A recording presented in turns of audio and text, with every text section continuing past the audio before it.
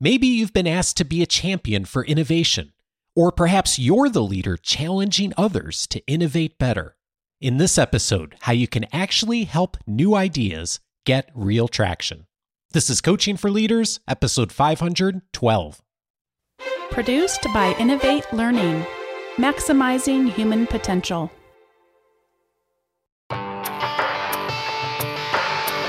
Greetings to you from Orange County, California. This is Coaching for Leaders, and I'm your host, Dave Stachowiak.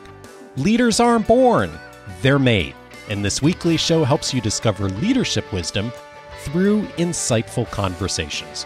You have heard many times the conversation on this show about the importance of innovation and how even to begin and think about the innovation process.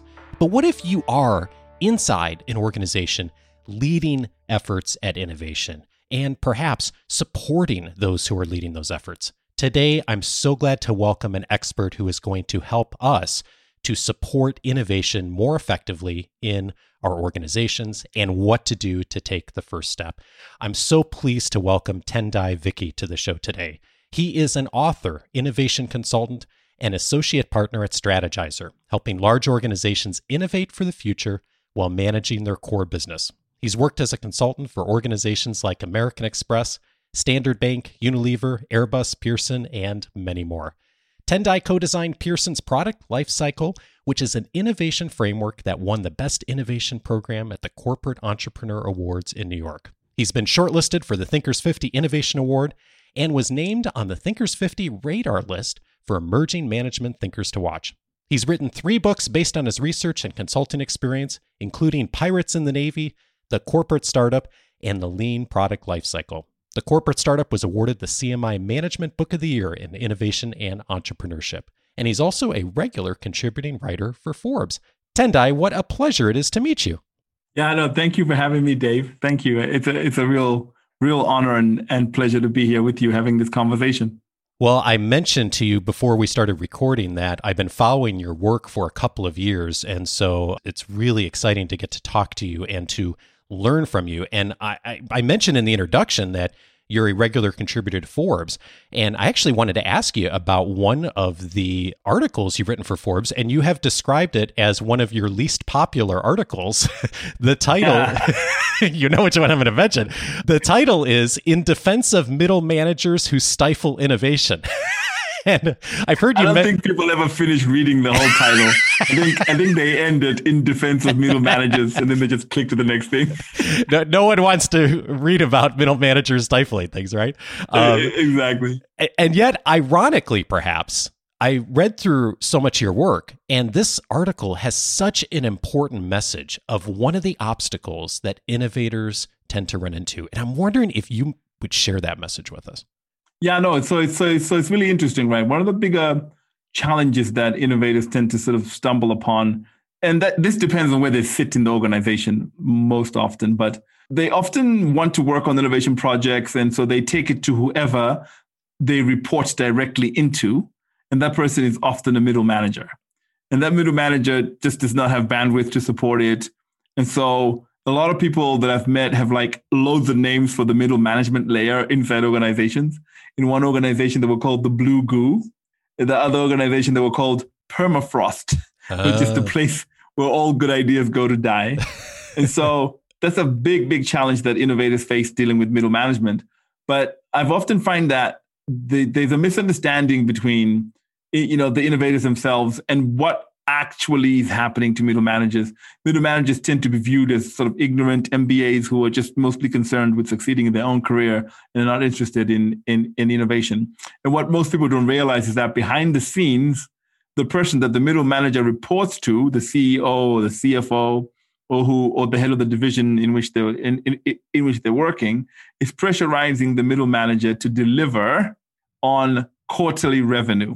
And so because the middle manager knows they're being driven by quarterly revenue and being rewarded and incentivized by that, then any conversations around innovation actually die. And so I find that sometimes CEOs are not being authentic when they're talking about innovation. They're encouraging their teams to innovate, but then incentivizing and rewarding their middle managers through revenue from current products, So the middle manager ends up looking like the bad guy or bad gal, but in reality, it's the top leadership that is sending a very different message behind the scenes, other than the excitement about innovation that they might be saying publicly. Exactly. So, excitement about innovation is not enough. It's also important that we build structures that support that innovation, and we incentivize our leaders, especially middle management leaders, to view innovation as a valuable part of what they're doing to the organization and what they'll be recognized and rewarded for. You also challenge innovators in your work to come to innovation with a certain sense of humility. And one of the things I've heard you say many times is that to watch out for some of these complexes that innovators take on. And in particular, you have the message, you're not Elon Musk to innovators inside large organizations. Tell me more about that.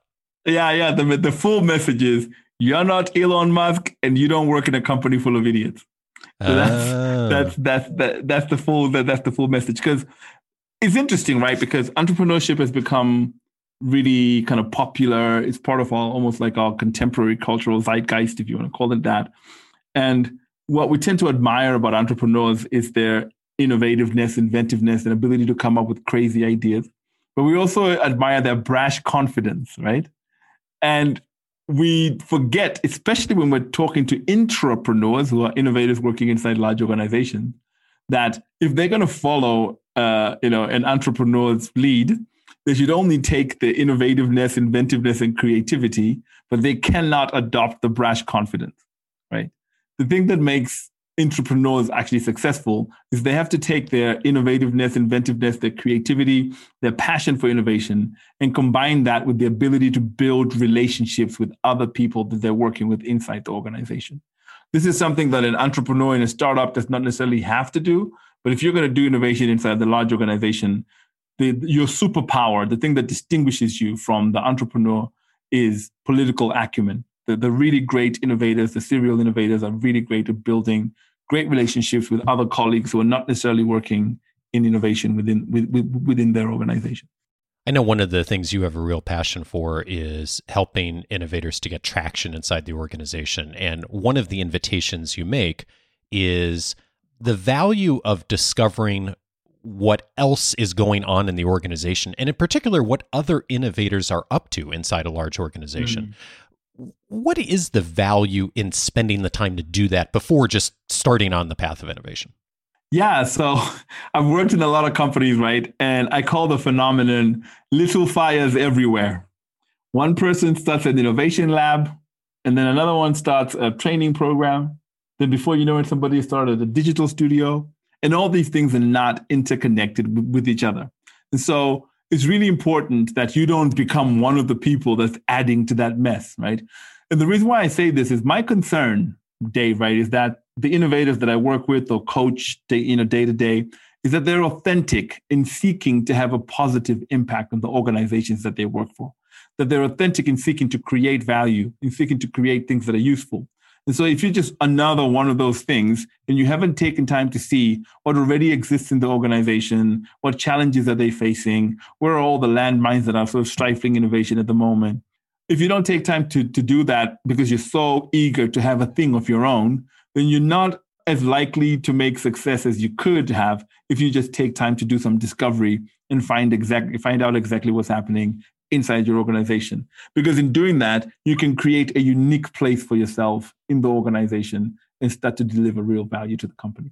It relates back to what you said a moment ago about coming, yes, with the ideas and the creativity, but not coming with the arrogance necessarily, and recognizing that there's a team that and you're not the smartest person in the room, right? It's really a team effort, and that gets me thinking about one of the other things you wrote in Pirates in the Navy. You have a warning for innovators, and you write this: sure, the CEO loves you, and sure, your program is looking really great right now, but you need to understand that while this is necessary support, it's not enough for you to succeed. It's probably less than 10% of what you'll need to succeed. When innovators feel that they have the support of the CEO, they think they can do whatever they want and ignore other stakeholders in the business. This is a huge mistake. That strikes me as something that's just such a key message for someone who's trying to affect change in the organization. Yeah, I mean, think about it. Even if you were the smartest person in the room, There are not enough hours in the day for you to do every single task necessary for an innovation to succeed, right? Like you would have to kill yourself to do that. The truth about innovation is that innovation is a team sport. There's not a single innovation in the world that's ever been launched off the back of just a single individual. It's always been a collaborative effort. And it becomes even more difficult inside a large organization because no matter what you do, eventually someone in the organization who's not you is going to have to make a decision to give you resources, support your effort. So for example, if you are an innovation lab, and I've worked with several innovation labs. I remember when I was in South Africa once, really great innovation lab that had 14 ideas that they'd come up with there that were really cool, but they couldn't convince anyone in the organization to support taking these to scale. They couldn't get sales support. They couldn't get technology support to build the stuff. And they couldn't even get further resources to build a bigger team. That's because while you're working on these ideas, you're not doing the work of building the relationships you're going to need to then get the resources you actually need to scale. I've even met some brash innovators who will say, I don't need to build relationships. As soon as I find something that's going to work, the company will just spin it out. And I'm like, yeah, that's possible. But even creating a spin out requires collaboration with the core business. You're now going to need the lawyers to come in, corporate finance to come in, right? Somebody's going to have to make a decision that we're going to create a whole new corporate structure around your idea. And those people are people that you have to collaborate with. And so if you're working in a large organization, it's inevitable. It doesn't matter how much support you have, whether you're the smartest person in the room or whether you are Elon Musk, right? You will still need to collaborate with others to create something of value. Such an important call for relationships and building relationships, innovators. And the invitation you make to innovators is that in really getting traction is partnering with stakeholders. And specifically, you ask of people to look for those in the organization, those managers who are early adopters. And I'm wondering if you might walk us through who an early adopter is, and what would be some of the indicators that they're the kind of person that an innovator would be looking to partner with to get traction. Yeah, so this one is a lesson that I learned personally the hard way. When I was working at Pearson and we were trying to build the innovation process there, one of the early mistakes that I think we made was we spent a lot of time trying to socialize our framework and our toolbox to the entire organization. And what we're doing was we're walking around with PowerPoints, having meetings and doing presentations and speaking about the product life cycle and showing people stuff. And, we thought the stuff that we're doing made sense. But the thing about trying to go big bang like that and talking to everybody is that you lose the ability to actually have impact. And also, you spend a lot of time arguing with your detractors. People who are not interested in working with you, they suck up a lot of your energy, they take up a lot of your time. And so what I learned from that was that actually the best way to start an innovation movement is to start small. Don't try and go big too early. Try and just find like early adopters within your organization. And early adopters are those individuals who feel really strongly that the company needs to innovate. So they have a problem and they feel that the problem is something that's important to solve. And they've even sometimes tried to solve the problem themselves. They've tried to come up with hacks to try and do some sort of innovation. They've got budget and they've got a commitment. And I've found that in every single organization I've been in, there's at least a couple of leaders that are early adopters. That's why we also say begin with discovery, because discovery allows you to find your early adopters. And then you just focus on your early adopters. Ignore the detractors, right? Just say, okay, we'll get to you later. Ignore your detractors, focus on your early adopters, and help your early adopters succeed. Don't even force your early adopters to work on crazy innovations. Talk to your early adopters, find out the things that they're concerned about, things that are keeping them up at night, and then help them use the innovation process to solve those problems. Because if you help your early adopters succeed, those stories then start to create the momentum and gravity you need to bring everybody else to the movement.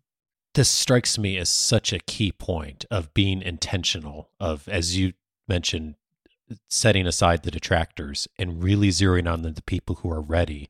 I'm curious, when you think about the organizations you've worked with and helping innovators to identify early adopters, what is the language or the kinds of things that those early adopter managers inside an organization are saying that are good indicators that might be the person that is the place to start? Yeah, so there's a few characteristics there. You know, I kind of adapted them from Steve Blank's definition of an early adopter for an actual product or innovation. So the first thing is, you know, they have the problem. So an early adopter leader would be saying things like, man, this company cannot keep going the way it's going. I know that we're making money right now, but we probably need to start thinking about launching some new products and services to start creating some sort of new growth. So that's the kind of language they're using. And then they also recognize that, which is the second thing, right? They have the problem and they recognize that they have the problem. They kind of recognize that the company does not have enough innovation capabilities to succeed. So they'll be saying stuff like, yeah, I've just gone to the Lean Startup Conference, or I've just been to the Agile 100 conference, and I've learned all these things. I'm hoping the organization can adopt these practices. They may have even tried themselves to implement some of the things. Maybe they brought in a trainer from Strategizer, or they launched a hackathon, or maybe they did an idea jam or something, right, to try and get innovation off the ground, and they've been struggling with it. And so in identifying and finding who those people are, you can then start to help them succeed first, because that's an open door right there. They're waiting. They're willing to give you a chance, even if you don't have a fully formed process yet. They're willing to give you a chance to, you know, co-create that process with them. And that's who you're really looking for in the early stages, because it really allows you to get that early win. And early wins are really important to maintain the momentum of an innovation movement. Yeah, and I want to ask you about early wins here in a moment. But first, you know, two things there you said I think are so critical on the early adopters is, first of all, that you're listening for someone who's done some movement already. They've had some ideas, maybe they've tried something. But I'm also hearing you say you're listening for someone who's like maybe a little frustrated, maybe a little stressed, maybe not entirely on board with everything that the company's doing, ironically. And that tension actually is an opportunity and an indicator that that's someone who's willing to maybe take a chance, do something a little differently, has got a pain point that you might be able to help with. Exactly. I mean, they're not an early adopter if they haven't been trying to do something themselves, right? The one way we know that people are really concerned about a problem is if they're trying to solve it themselves in some sort of way. And then but they're not like coming up with the right solution. So they're looking for help and they're looking for support. And that looking for help and looking for support and their willingness to let you try stuff is really what gives you the chance to innovate. And the reason why I say this is that it's really important, because we often ask for chances to innovate from people that don't want to give us the chance, right? And we really pay attention to those detractors. And I think it's always better to find the people that are willing to give us a chance and allow us to fail and fail with us and learn with us and rebuild with us. And that's what the early adopter leader can really do for you. You use the term in your work as well, relatable heroes. And yes. I was reading another part of Pirates in the Navy, and you write this: I've worked in teams that spend hours designing the best looking PowerPoint slides. Then they go on a sort of a political campaign of talks and meetings with stakeholders. During one such campaign, a skeptical stakeholder remarked that our team must not have had much to do because we had apparently invested a lot of time in our beautiful slide deck presentation. Ouch. Yeah. And I read that and I thought, wow, you know, it is interesting how, as I'm thinking about situations I've heard of too, that oftentimes people think about making the good presentation and making the references to what Google's done and what Amazon's done and what Apple's done and all of the stories out there that are in the popular media. But they miss the part about relatable heroes. Tell me about that. Yeah, so the relatable hero really, really matters. And that's where the early win becomes really important. Because if you walk around with a PowerPoint presentation that says, look at what Google is doing, look at what Facebook is doing, and look at what Amazon is doing, you leave yourself open to the comment that we're not Google, Amazon, or Facebook. And that's a way for people to resist the things that you're actually saying. And so a lot of innovation teams that I've worked with, when they're walking around with their great PowerPoint presentation on their political campaign, they get asked questions like, where have you ever seen that work? And they'll talk about Amazon and Google, and they'll go, okay, we're not them. And then they'll say, have you ever seen that work in this company? And that's where things start to become difficult, because if you don't get an early win, and that's why we say work with an early adopter, make sure you get an early win, help them succeed. And as soon as you become successful, like the full statement is get an early win, then celebrate like crazy in public. And the reason why we say celebrate like crazy in public is we want to take that early win and use that story to talk about how innovation is succeeding within our organization. Because the power of storytelling really exists when people can see themselves in the protagonist, when they can see themselves in the hero, then the power of storytelling really works. If you can't recognize yourself in the hero, then the story is a little bit distant from you. And so then storytelling is not as effective. But if you can say to the company and to the leaders that we worked with Team X and Team X became successful, we could do the same thing for you. That becomes really powerful. And I think in the book, Scaling Excellence, there's a story in there about Claudia Kochka and the work she did at P&G, where she first started off by helping the Mr. Clean brand and helping the Mr. Clean brand become really successful. And only after she had become successful with that Mr. Clean brand and she was able to tell that story, did she then start to see more people get drawn to her design thinking movement. And that's really the kind of thing that we're talking about here for people to actually do. And it comes right back to what you said about early adopters, right? When the early adopter is inside the organization, you've had a win, you've solved a problem. All of a sudden, you have a story that's relatable, not just someone else in our industry might have done something like this at some point. It's real. People can see themselves in that story. Exactly. And that's the fundamental role of why we work with early adopters. Early adopters are the launch pad. That's where we get the momentum to bring in the rest of the organization to our movement. And the reason why they're a good launch pad is because they allow us to create relatable stories. You gave the advice a moment ago to celebrate like crazy. What does that look like when it's done well? So celebrate like crazy looks like people might even go, oh, you guys are really overdoing this one thing you've done well. It looks like video interviews with the early adopter, telling stories about how you helped them, you writing blog posts on the company website, you hosting a webinar or a fireside chat, inviting the organization to watch you interview that early adopter. I've even seen people take their early adopters to an external conference, right?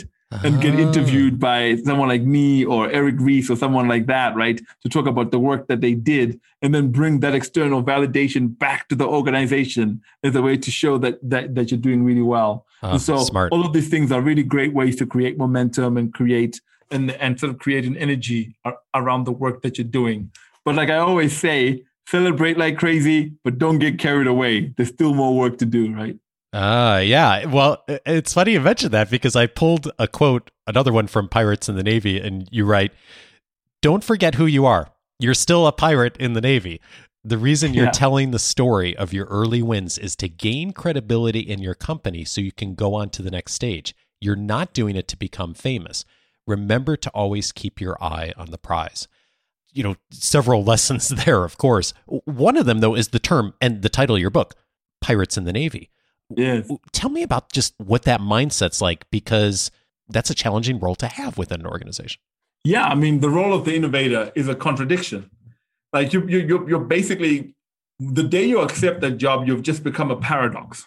Like you've become a person whose job is to tell a machine that's designed to execute an existing business model to say, hey, you also need to spend part of your time exploring new opportunities. So you're stuck in this paradox of you're being asked to do things that are groundbreaking, but at the same time, it's really hard to do it within an organization that's kind of, institutionalized with bureaucracy in it.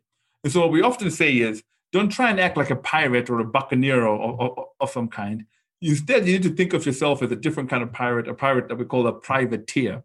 And a privateer is a pirate that's been given a commission by a specific group of leaders to go out into the world and explore opportunities and do their piracy work.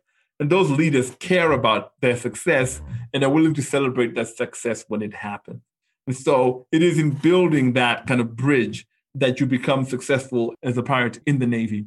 And your early win is not a victory. It's almost like you've just won the first battle, right? And so what we don't want is to declare victory too soon. We want to actually then use that momentum from that early win to then start to build those relationships that allow us to get permission to do more things. Because the moment we get permission to do more things, now we're a movement, right? Yeah. So act more like a privateer and a little less like a pirate. The people who you see inside organizations that really do a wonderful job of taking that early win in transitioning it to the next step and to go to the next stage. What's different about them than the people who bask in the glow of the win too long? Yeah, yeah. The people who are really successful at leveraging their early wins into a movement are people who recognize what the job is, right? So one of the questions that I often get asked, for example, Dave, is what's the difference between creating innovations and creating innovators, right? And I often say that the difference is that in one, you're focused on just getting your products out to market. So you'll do whatever it takes, pull political favors here, get somebody to help you out and navigate that through the organization so that you can get the thing you want that makes you look like a hero. Whereas the person who's interested in creating innovators will say that every time an innovation team I'm working with runs into a problem within the organization, I'm not only going to solve that problem for that innovation team, but I'm going to solve the problem in such a way that future innovation teams don't run into that same problem again. Right. And that's the distinction between people who celebrate their wins too long and people who really know what the task at hand is. The task at hand is we're trying to make innovation a repeatable process within our organization. And so we need to shift our focus every now and again to make sure we're building roads and pathways that other people can use even after we're no longer within the organization. Tendai, this is so helpful. I know so many folks who are thinking about innovation inside their organizations, but those who support innovators are really going to benefit a lot from this.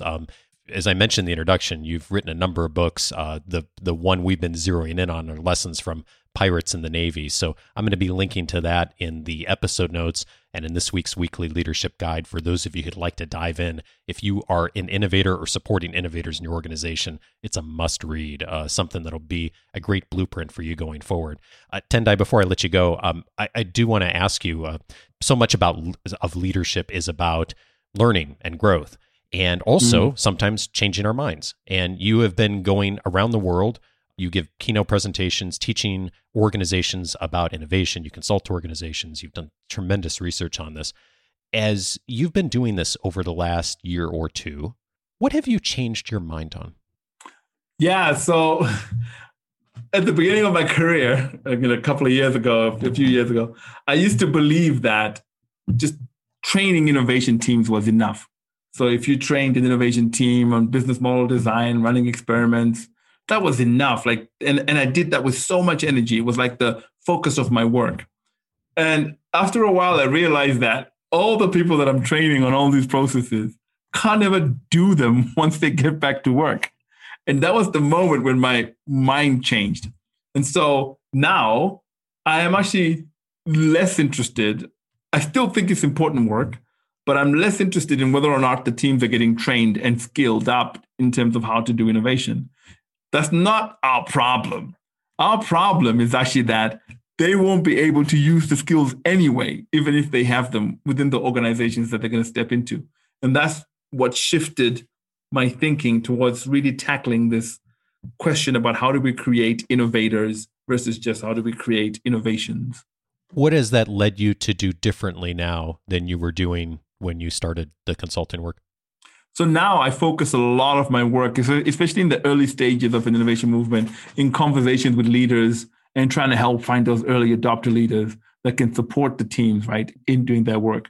Whereas before, I was really happy, I would be brought in to do a workshop. I'd be like, thank you, it's just fantastic. Who are the teams? And then I'd just go off and work with the teams. And what was interesting, right, what was paradoxical was even the leaders that brought me in to train their teams would then turn around and stifle those same teams, right, around innovation. And so I learned that I always have to have a dual conversation, one with the leaders and the other one with the teams that I'm working with. Tendai Vicky is an associate partner at Strategyzer and the author of Pirates in the Navy, as well as several other books. Tendai, thank you so much for your wisdom and your work. Thank you for having me, Dave. It's been a pleasure.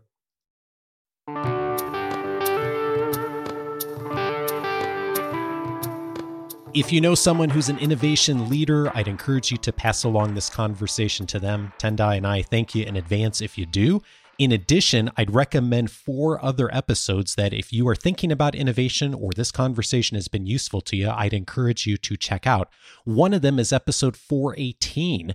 The Way to Nurture New Ideas. My guest on that episode was Safi Bahcall. Safi is the author of the book Loonshots. It is a fabulous exploration into the history of innovation in organizations. I learned so much in the book that I had no idea about organizations and government and business and how they've handled innovation well and also not over the years, and some of the key principles for leaders to know about how to innovate well. It's a wonderful complement to this. Again, that's episode 418.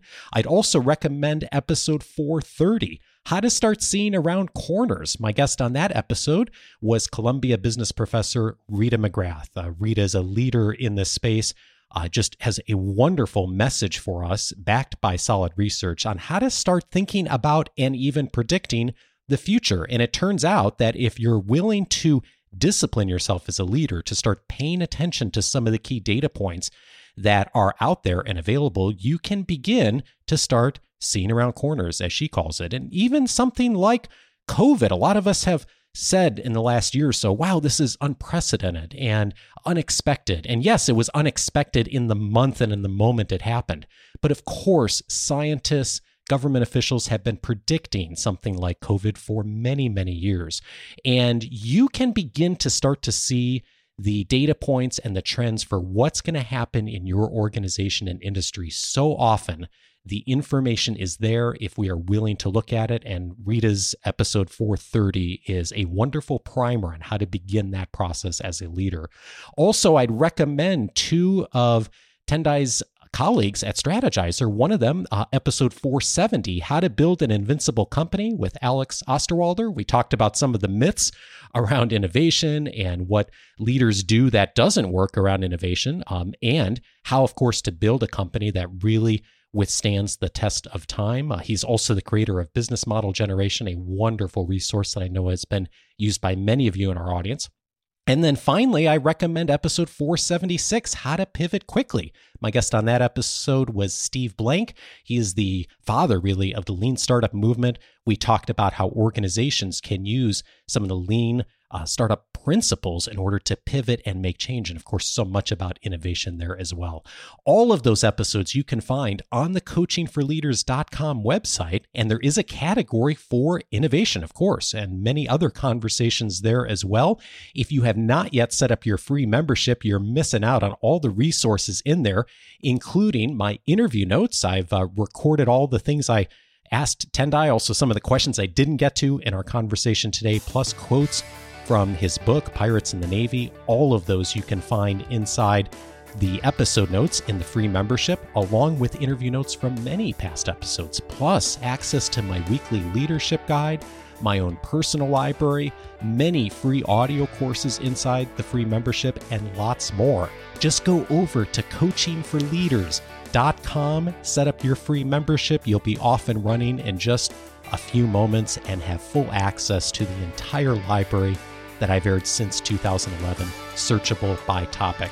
Next week, I'm glad to welcome Lisa Feldman Barrett to the show. She is one of the top neuroscientists in the world. She's going to be helping us discover more about our brains, the biology behind them, and how we can learn better, plus how we can support learning on our teams. Join me for that. Have a wonderful week and see you next Monday.